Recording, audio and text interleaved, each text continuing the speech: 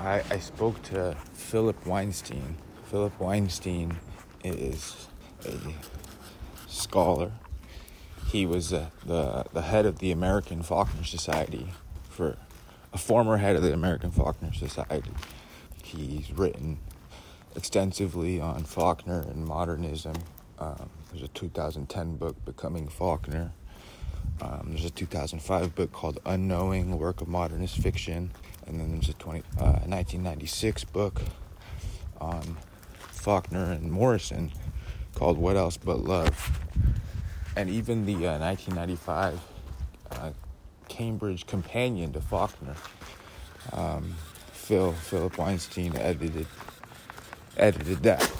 Shit. I'm walking my dog. I'm walking my sister's dog. I just dropped the damn leash. But okay, calm down. But Phil was also my teacher in undergrad about almost over 10 years ago.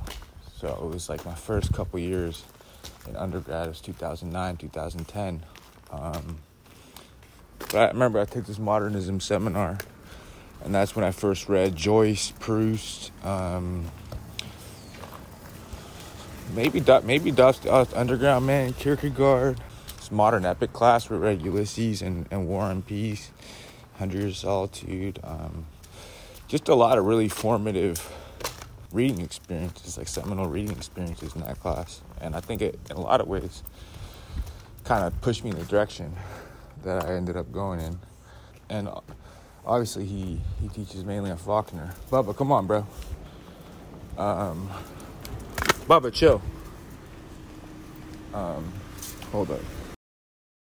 But basically, he was my advisor for a second. And a few months ago, I want to say in January or February, I got an email from him just kind of saying, and we had checked in over the years one time, right when after being out of school for 5 years, 6 years.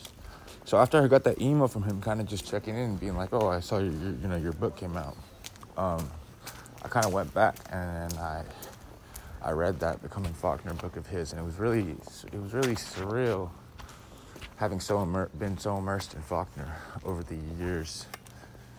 But much later, not when I had him. I kind of talk about this in the pod, but it was just interesting timing, hearing from him. And yeah, he was born in 1940, so he's been around thinking about literature, writing about literature. And, thinking back on those classes, there's just such a reverence and an intensity and a seriousness in those classes. Reverence, mainly, He would just do these lectures, and everyone would just be so charged up and locked in, I think the main element of focusing on Faulkner and modernism is sort of his general theory, a book called Unknowing. And then most recently, in 2019, he published a book, it's called Soul Error. But so much about fiction trying to capture the unsayable, or kind of the realist model of perfectly remembering your life and representing it in a realist way being unsatisfying, and how modernism tries to more accurately to capture what life is actually like, which is a series of disasters that you're unprepared for over and over again. So yeah, I was feeling that. I was feeling that in a different way when I ran back his book past couple months, and I was preparing to go on a trip across country or down to Arizona to write about something which I'm writing about.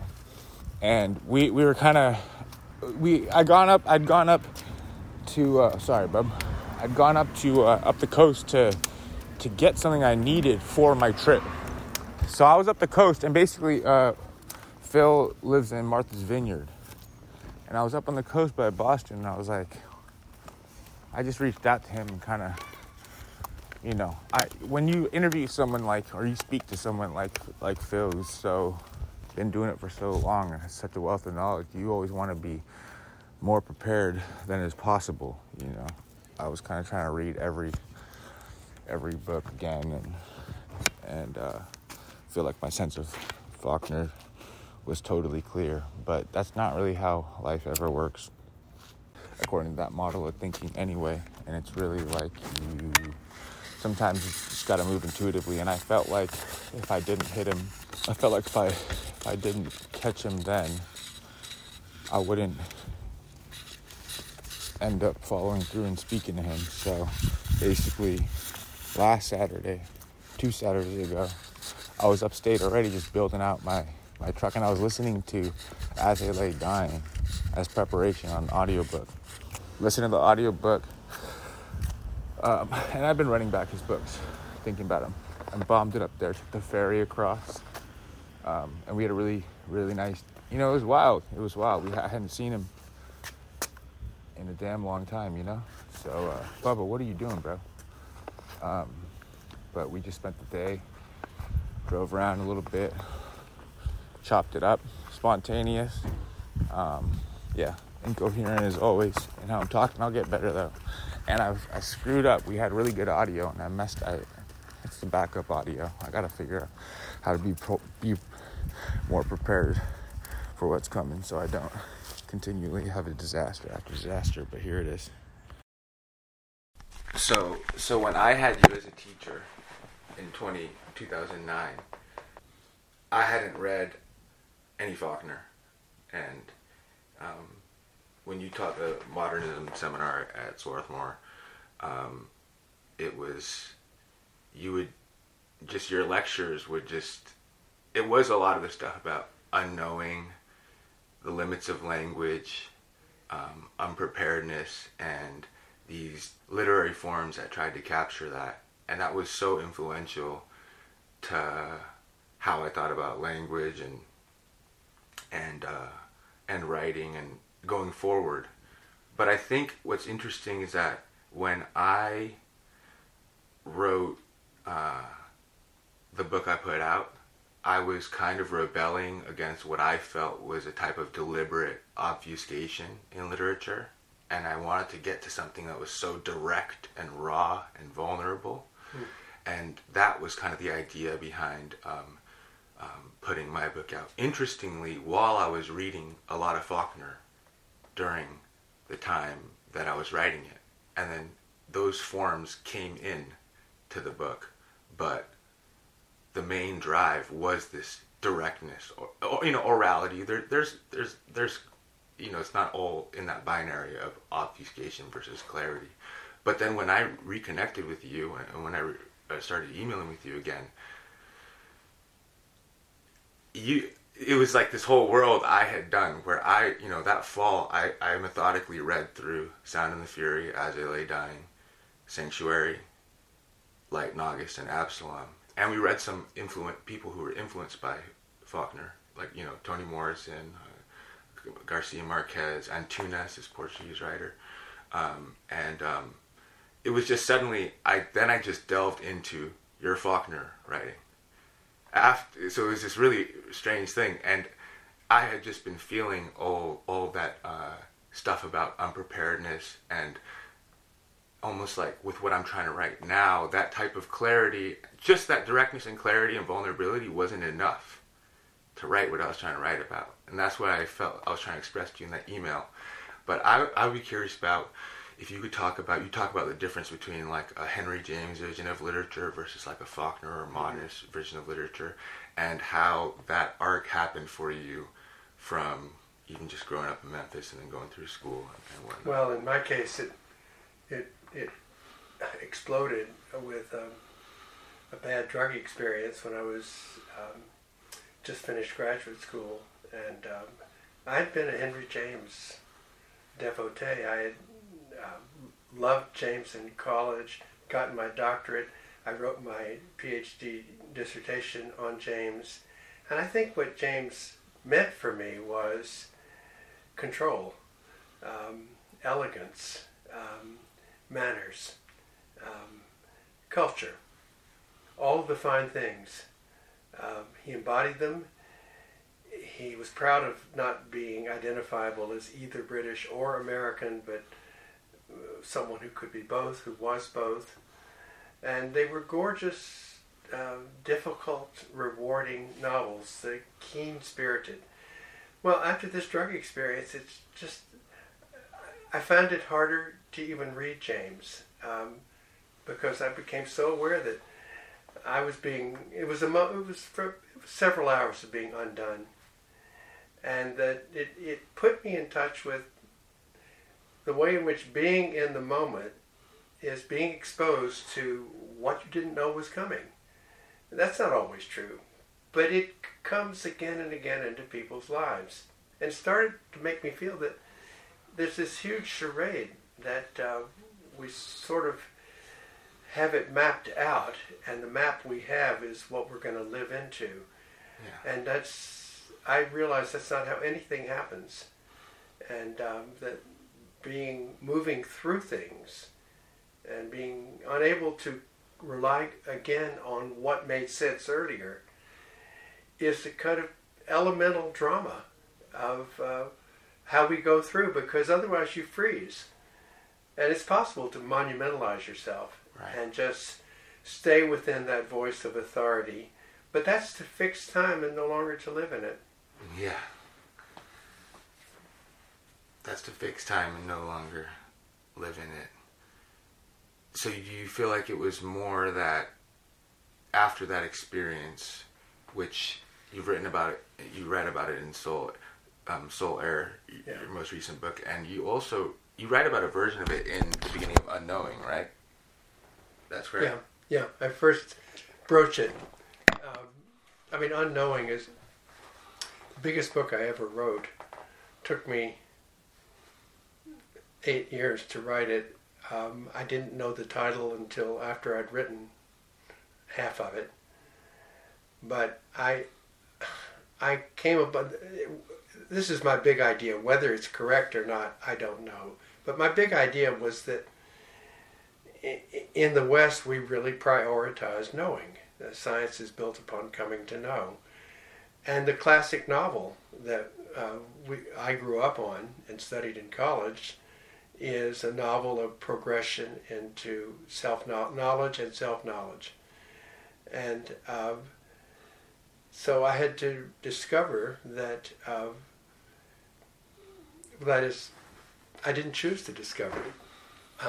Life sort of happened to me. And Faulkner is the opposite of that model, in the sense that his life is a mess. I don't recommend that for anyone else to use as a model, but it's as though he was able to write the drama of nerves and of blood without pretending that it was something else. His novels have structure. He labored to give them that. The Sound and the Fury keeps coming back to events that are totally confusing at first. But by the end, and this involves rereading what you read at first because you didn't get it, by the end, there's a gorgeous form that's been achieved, but not at the expense of this drama of unknowing while you're going through it. And I think what I realized eventually was that life is like that life does make sense. It just doesn't at first while it's happening. Yeah. So it's a more accurate representation of how things actually feel, you feel like. Yeah. Versus, is there a way it's helpful and how to, because it's interesting, there was a lot I learned reading Becoming Faulkner. I assumed, after, but reading that after having read all his books, and the line I keep telling everybody, I keep repeating to everybody, ranting it to them, is from your book, is his ability to look, I might butcher it because I've been repeating it, so it's been changing slightly, but ability to look at, and I might write it to you in the email, but it's ability to look at these difficult things and uglinesses of whether it's, a type of possessive misogyny, or a type of, literal, possession of the labor of others, that history, but or what, maybe, or even more nebulously, just ability to look at the the difficult things without judging, but also without sentimentally excusing. I think about that more in the context of how I look at things in myself, or in writing, or I guess I first thought of it when I heard that in the context of the things he's looking at in his books. But after reading Becoming Faulkner, it has to be a little bit in yourself. If you're looking at yourself. Would you agree with that? I do. I think that for me is pretty far-reaching.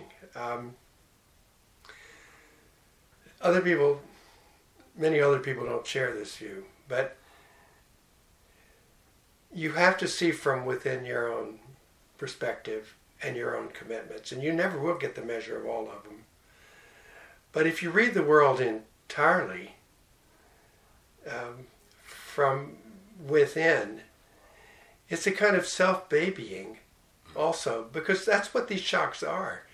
They're moments of collision between how you've gone about reading the world and what the world is. So that's like a permanent misfit. It's negotiable, but they never superimpose. And so for me, the ideal is to learn to see yourself and to see others and to accept them for what they are, and not to sentimentalize them.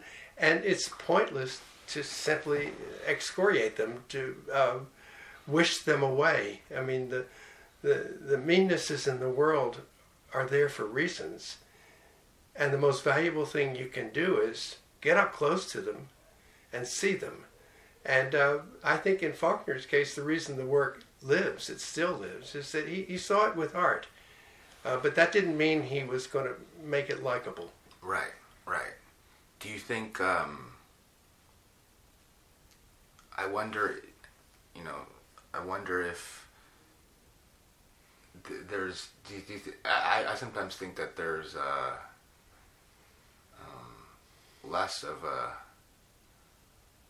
palette for, I don't know, sometimes I think that there are types of literature that show the uncomfortable, ugly things, and then there's also a lot of literature that points at the ugly thing as this other thing, but kind of invites you along for I don't know. Well, it invites you along to it, to point at it. Yeah. You know, I don't know. It might be. I don't know either, but oddly enough, I think the flawedness of his own life kept him from pointing at others. Right. I think he just knew in his bones that to be human is to be inadequate. Whatever forms of adequacy you can find, you keep coming back to the fact that you're this living, breathing, blood-filled creature that moves through time and won't move forever through time, and has a partial view. And you have to respect that partial view, but you can't deify it or pretend that your partial view is total and others are mere distortions, and that you're there to correct them. I think correcting other people, I mean, I'm a teacher. I know I've done a lot of correcting of people's papers, but it's more serious to do something other than try to correct other people.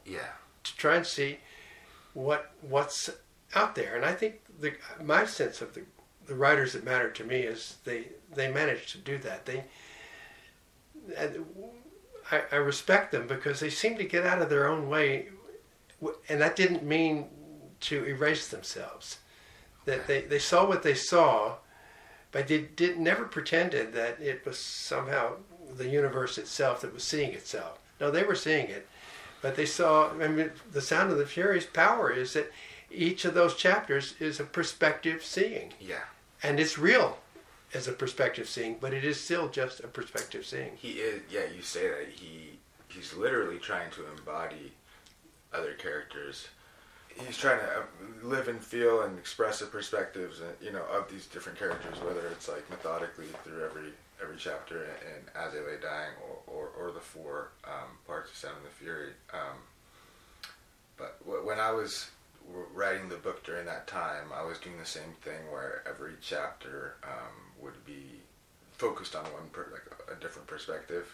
but it was still in the framework of a first-person narrator getting their perspective changed by somebody, you know.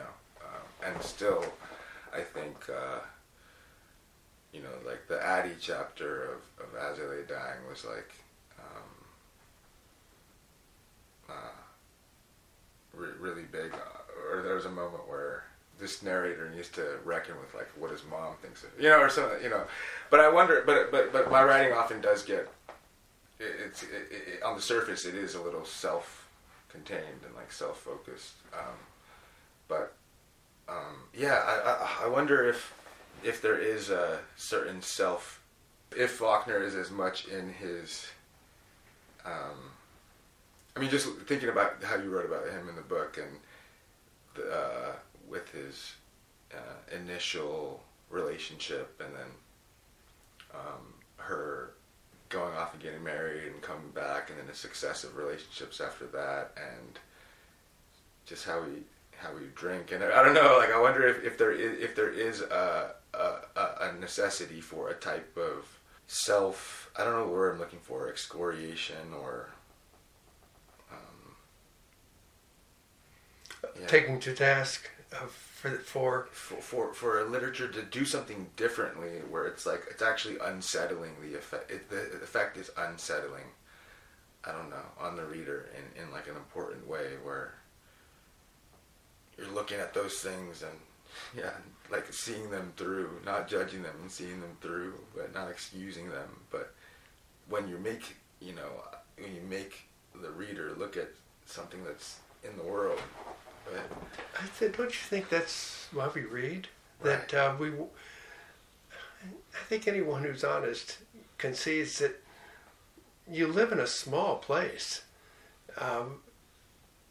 And so you both have to acknowledge that is where you live. And it's it requires great art to convey that to others.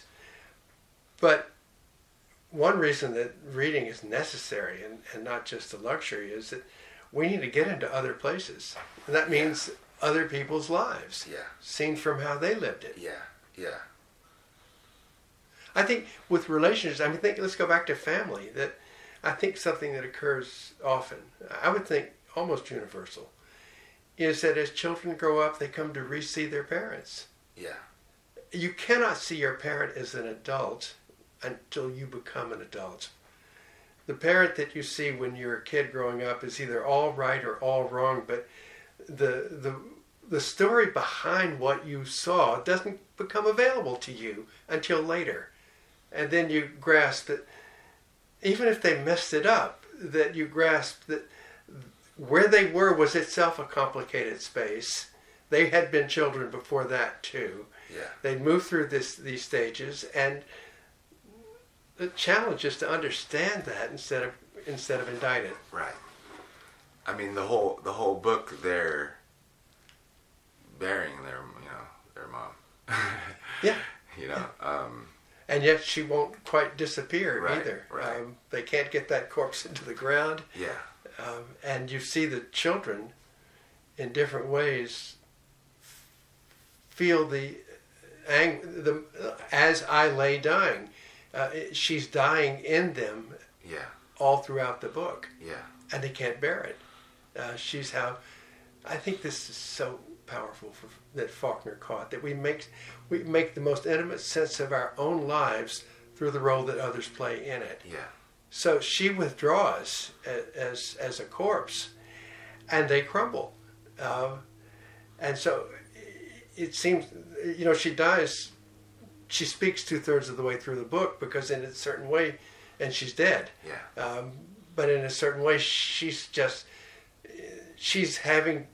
they're having to withdraw her from themselves, and they can't bear it. Yeah. So each one has his own way of trying to cope with her absence as a living person, and yet her presence as a set of shaping memories in them.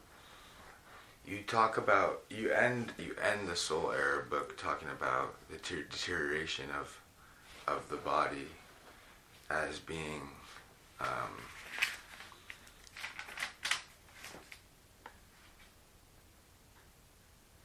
yeah, you talk about like the societal insistence on owning. There's a pathos to this. We don't own anything. We don't own anything. There's this beautiful refrain in Joyce's Ulysses, in the chapter that goes to the cemetery to bury Patty Dignam, and the refrain is, the carriage is moving over the stones nobody owns. Yeah.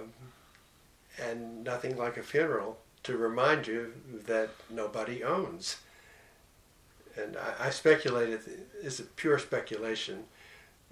My editor wanted me to get rid of that line, but I do speculate that the energy to possess has to be fueled by a prior knowledge that we don't possess anything. You wouldn't want to have all of that to prove yourself solid and founded if you didn't somewhere know before that and after it that you are not solid and you are not founded. Do you think that's the main thing that Faulkner is critiquing in all his books, this impulse to like, I was kind of trying to articulate that earlier, but I sometimes think that, yeah, whether it comes out in, you know, like the the you know, controlling catty in Sound and the Fury, or, you know, even what happens at the end as I lay dying, when I was it an abortion or the teeth, and gets the cat. Dewey Dale is gonna trying to get abortion, but then just being taken advantage of by the druggist. Exactly. There's this kind of controlling possession, and then obviously, you know, Sutpen trying to possess everything. I was thinking of Sutpen as you were talking. Yeah, exactly. Sutpen's and look at that. His founding, his own shaping impulse springs from a door closed in his face. Oh yeah.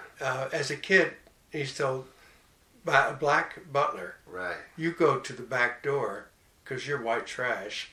You don't come in the front door. This is the big house. The big man lives here. Yeah. You got something to say, you come in the back door. And that door closed in his face drives him for the rest of his career to create a big house and to be inside it. And then the pathos of the book is that Charles Bond comes knocking at that door wanting to marry his daughter. Right. And Charles Bond got a little drop of black blood, and that can't be tolerated. Yeah. And so I think that book is just captures the need for respect and the kinds of damage that you can inflict as you pursue that need. Yeah. And do you think it's in a lot of ways, you know, I had actually recorded a long conversation. You know, I was telling you about my friend Harold, who's about to put out his book, and I recorded a long conversation with him right after we both read that book.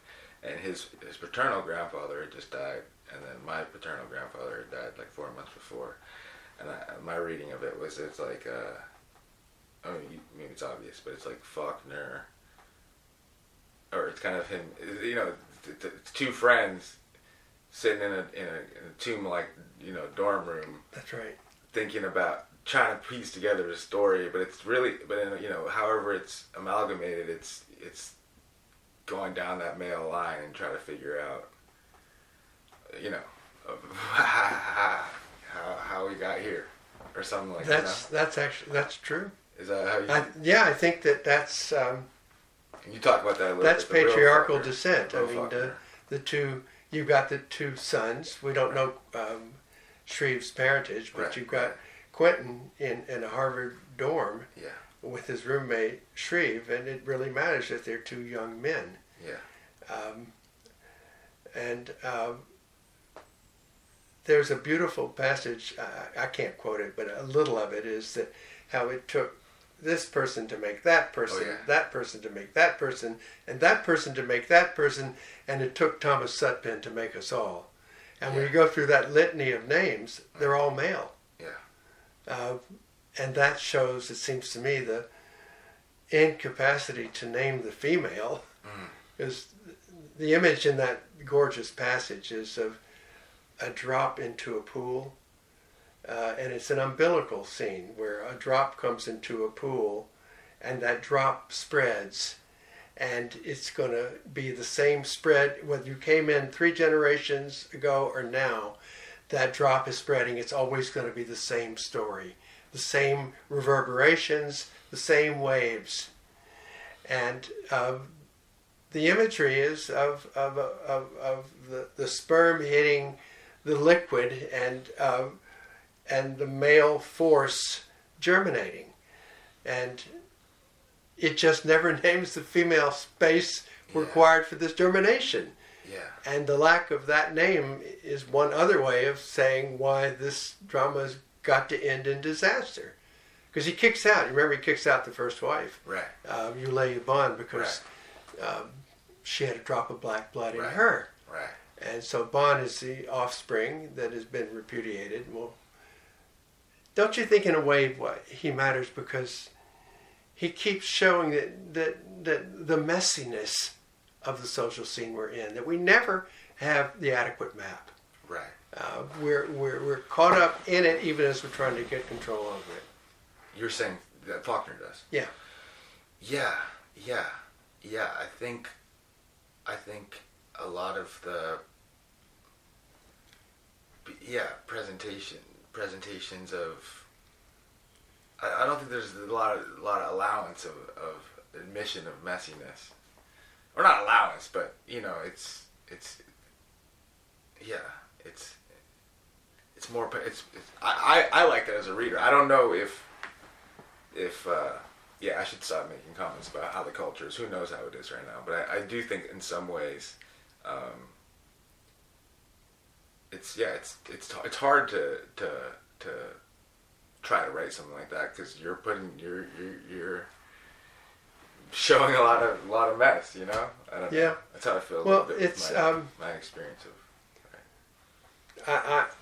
The last thing I am is any expert on where we are either, and less than you, of where we are as a reader, or as readers and writers. I'm being told by everyone. I do a lot of teaching here. I just do it most of it for free, and sometimes I'm paid to do it. But I'm teaching long books. I know that in the larger American culture, and probably not just in America, people aren't reading long books. I know that English departments and history departments are having a lot of trouble on most college campuses. Yeah. People don't want to read long books, and all the technology is in the interest of speed and brevity. Right. And yet, things take time. It takes time to write books. It takes time to think. Yeah. And one of the things that I worry about with the speed quotient of the new technology, get it shorter and faster. Right. Do it with 2 fingers instead of your whole hand when you write.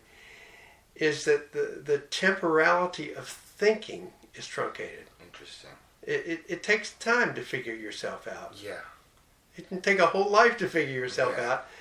And it's an impoverishment if we're at a moment where the mess of thinking and feeling and the wordiness required to say that is no longer palatable. Yeah. Yeah, you have that part in the book of talking about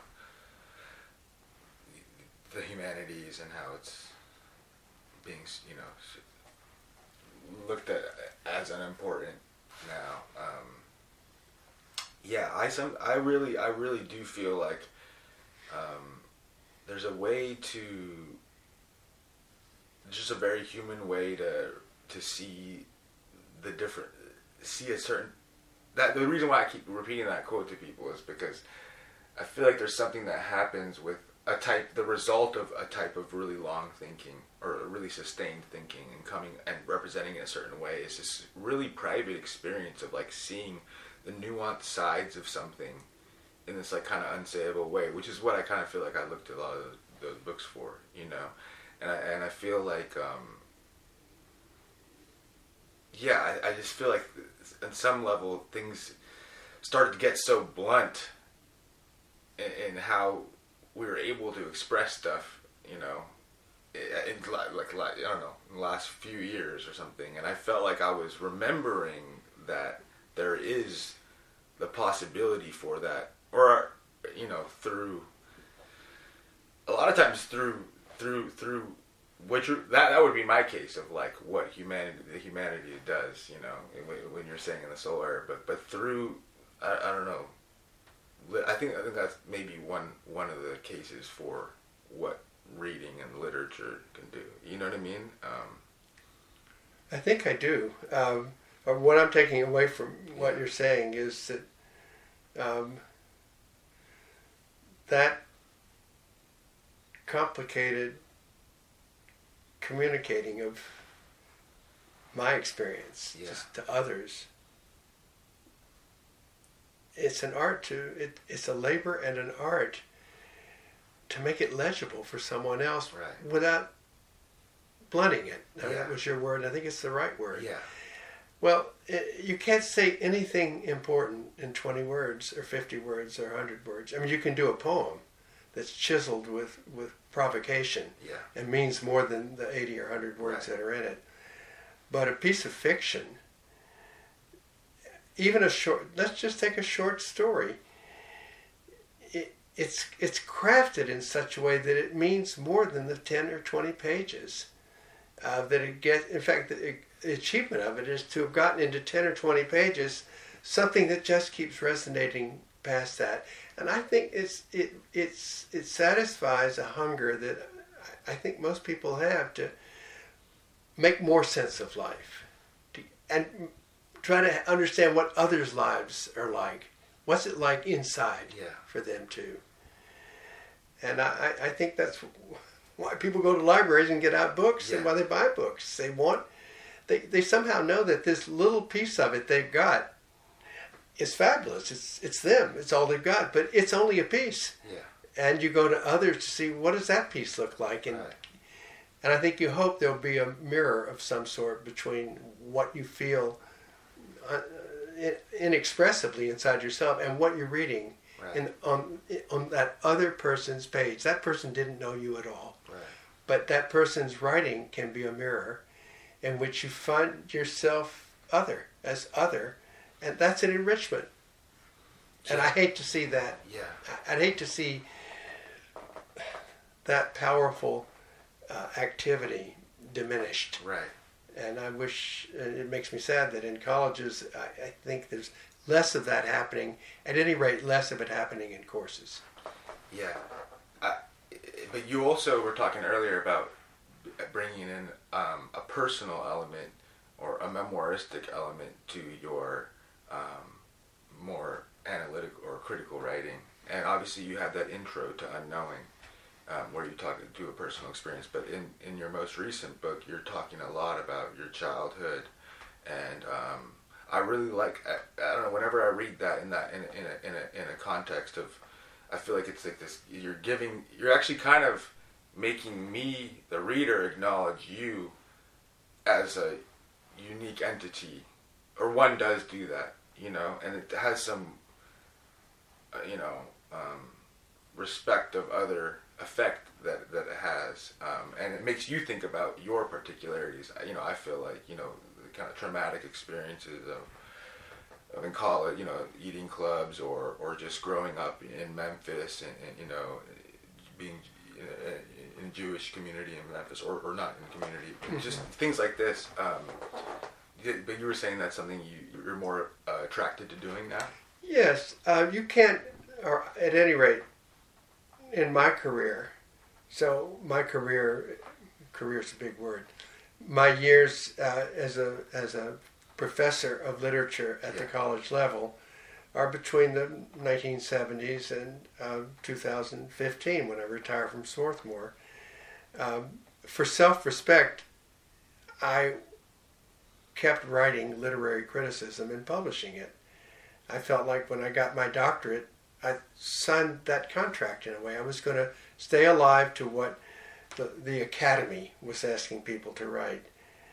And so I wrote these books, and it was important to be able to reach a scholarly audience. I had 2 or 3 dear friends whom I made through my work on Faulkner. We'd go to conferences together, and we would share each other's work. And the best criticism I ever got on my Faulkner work came in that understanding but critical form that only someone as informed about Faulkner as I, or maybe more so, could give me. That was precious. Right.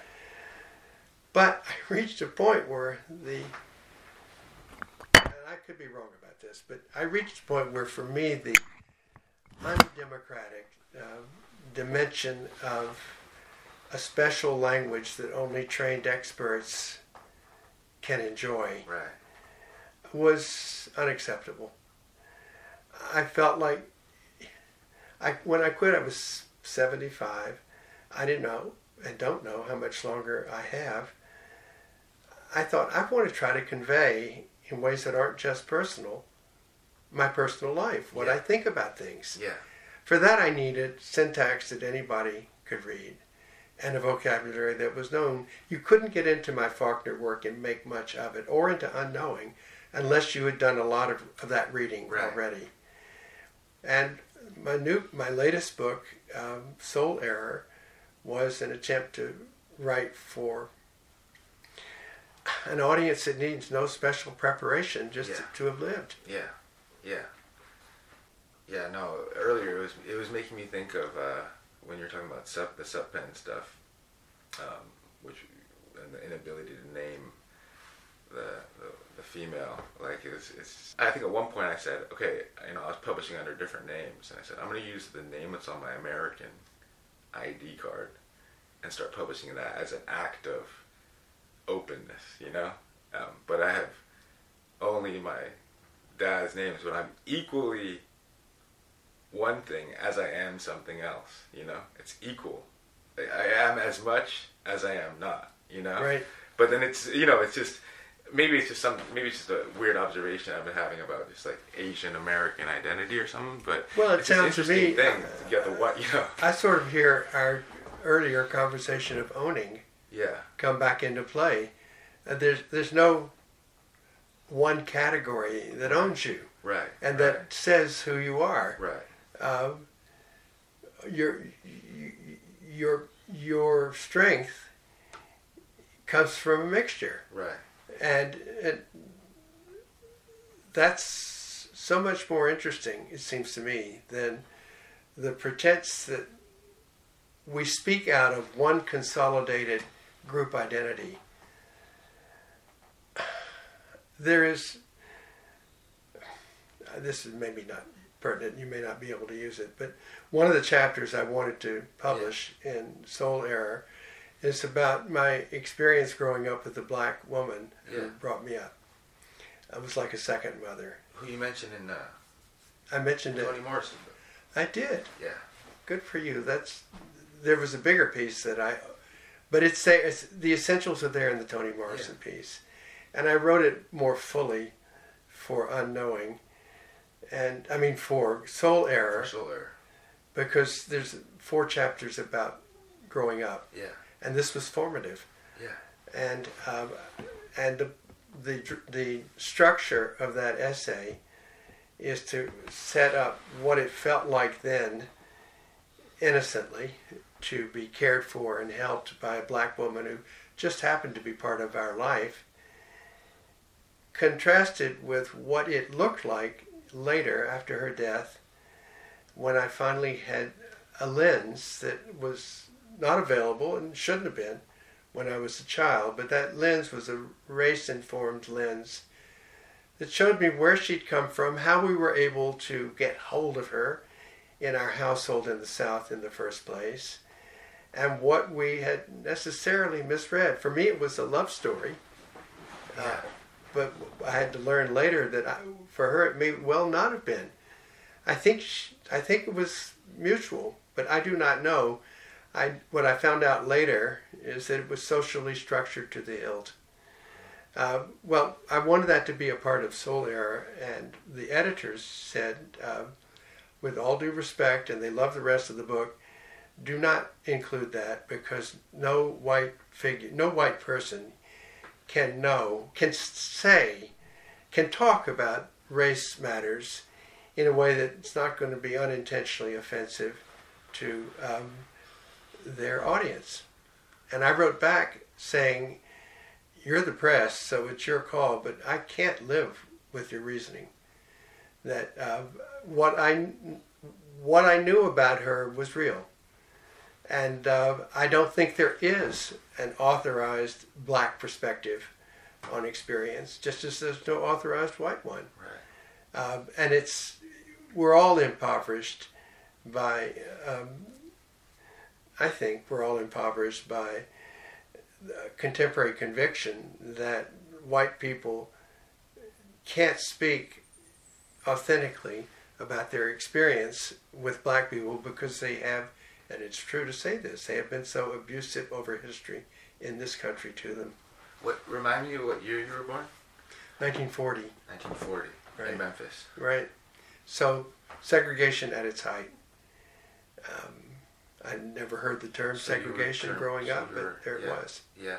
So Vanny would have been 80 years earlier a slave. Okay. And now she's a black woman with no education who needs a job, and it'll take a white family to give her the job when she becomes a maid. Right. You were saying that in the Morrison book, or the Faulkner and Morrison book. Yeah. That the Dosey character. You think of this I think of Vanny. Yeah. Read the Dosey character. It's so funny when I was reading Sound and Fury. For a time, I thought I was. I would associate myself with the.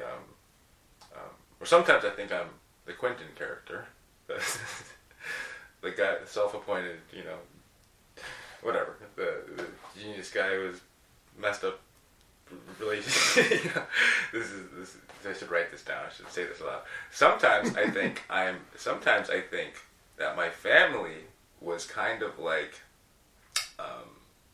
Jason.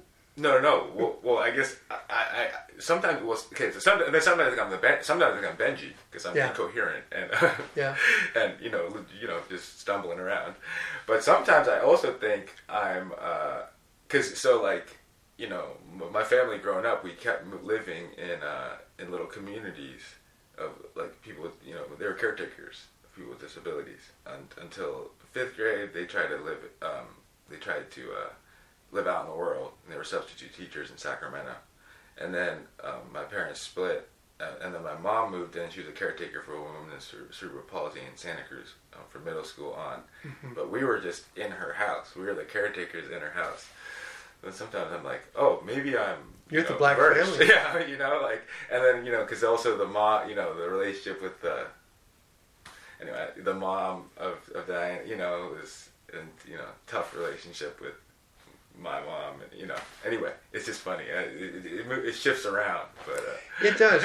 What you're saying also makes me think if the writer lives. I mean, you can see I'm so invested in that writer, and I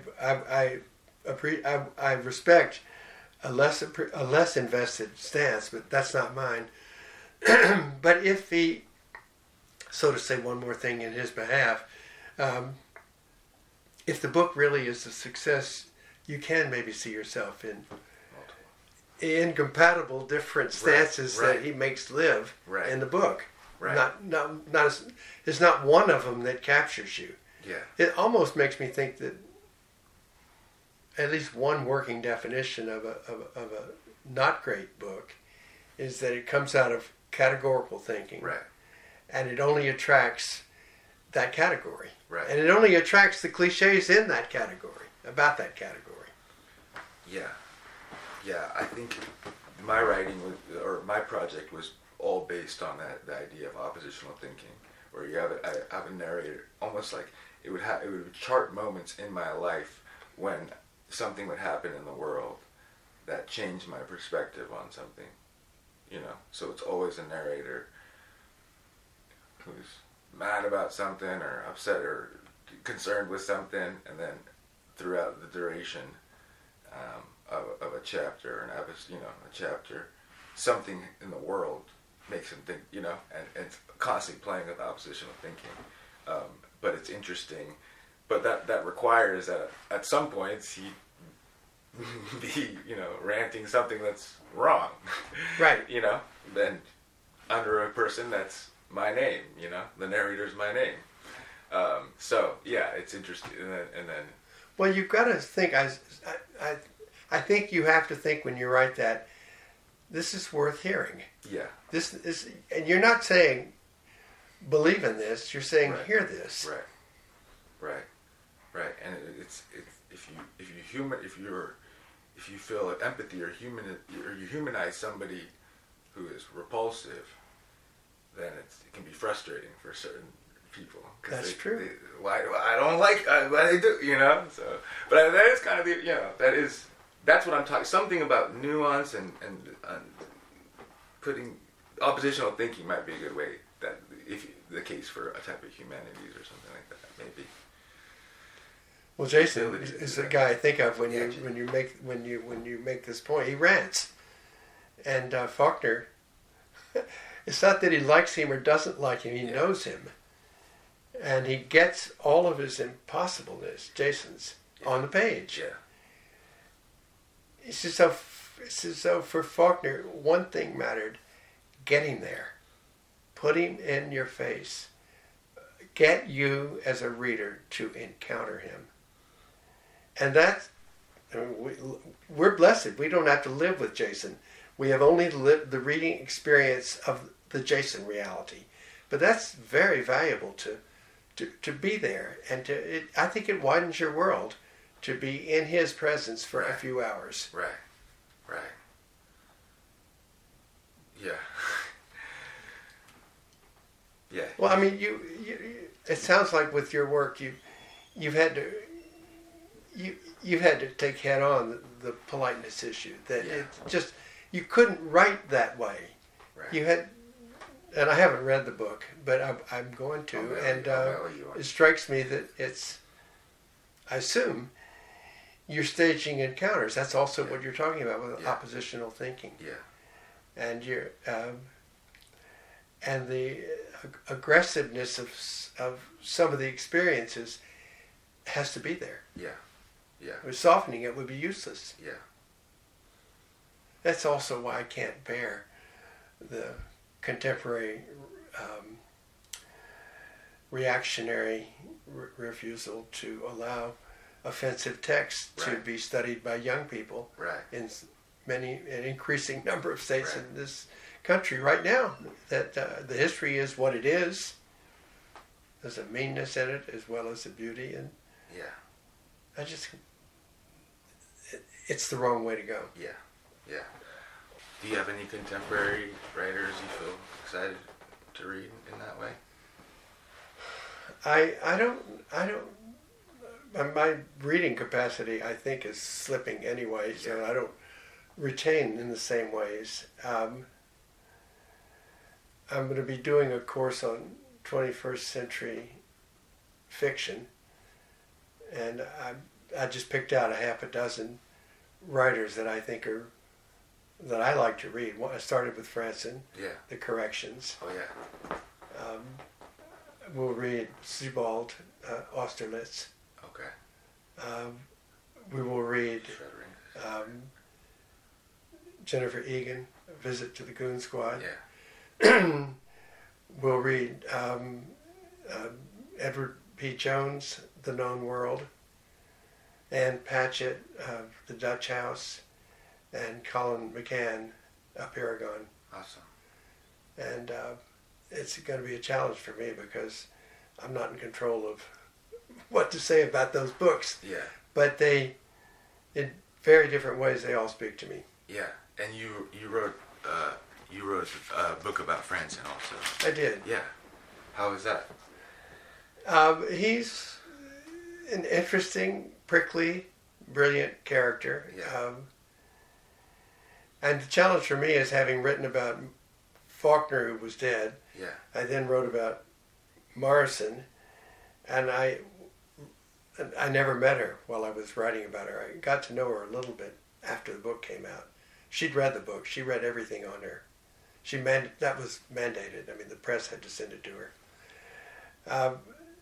But the challenge of reading Franson, whom I'd gotten to know a little bit because he'd come back to Swarthmore in the 90s to talk. And I met him. I had not taught him. But I met him when he came back to do a creative writing seminar. Yeah. He was there for a semester. And I liked him. And when he left, I read his early book, The 27th City, his first book. I didn't like it. Yeah. And then the corrections came out in 2001, and I was wild about it. And then Freedom came out in 2010, and I thought that was a tremendously different and interesting book. And that's when the idea came. What does it mean that he goes from the kind of airtight fiction of superiority and scorn, that's the 27th City, dry and superior, to this much more humane, full-bore experience of a family and then of trouble. I mean, the earlier books are narrated out of an unfailing intelligence, and one of his, I think, aims to stay alive as a writer was to let other voices speak. And in Freedom, much of the narrative is given over to ungrammatical, real voices. Yeah. He had to get out of his way. It's so he realized any posture risks becoming a trap. Right. So that the idea that he was developing, the idea that he was developing, made me want to write about him, and he agreed to it, on condition that it not pretend to be a biography. Yeah. Purity made me cry at the end. Yeah. So I was surprised by. Yeah. But yeah, it is a little bit more of a generosity. I think it's interesting. I was so aggressively and almost angrily pushing against that type of cold, scornful superiority, which as in myself, from trying to do, from maybe, writing like that for a while, and something in me going, do you want to just tell a story, like tell it straight to some, to somebody who wouldn't, tell it to your friend or your coworker, And you wouldn't use that voice. Sorry? And then you wouldn't use that voice. Yeah, that's how I wrote the book I wrote. But it's interesting now where, I don't know. I want to write in a way that adequately captures the complications and the density of the experience you're trying to probe at, where it's almost like, anyway, you can continue to evolve however you want, but it's almost like I want, sometimes I'll just, one writing technique is I'll just drink and read. When I read Absalom for that class with Errol McDonald, who was Toni Morrison's understudy and then editor, and he had us print out the 8.5 by 11 sheets for Absalom because he said the text was too small and it's hard to read on the, So he said, it was a small class, like 8 people. He said, here's a rubber band, here's a manuscript, so I'd read it like that. But sometimes I'll just read until I want to start writing. just read those long sentences until I want to start writing. Reread them. Well, one thing that I think we're talking about is that I think has come up again and again in this conversation is you can't repeat yourself. True. And that's what drew me to Franson, that he realized that he'd gotten into a trap of being so damn smart. Right. And it was dry as it could be. Yeah. And he had to become something else, which is to say his voice had to change. Yeah. And so the Breakthrough book, and I think he couldn't have done it without the death of both parents. Same with Roth. Isn't that interesting? When people die, you can be generous toward them if you fight like hell with them while they're alive. Right. And back to the parent trauma, that you see them differently when they're gone than you could afford to while they were in your space and blocking you. Right. Yeah. So I think he did that with both parents, and the corrections have got the humanity of especially the father, was going down. Yeah. And that's granted a great dignity. He took without being sentimentalized. Yeah. All right. Well, that's an hour. I think that's good. Okay. We should eat. Let's do it. Awesome. Thank you.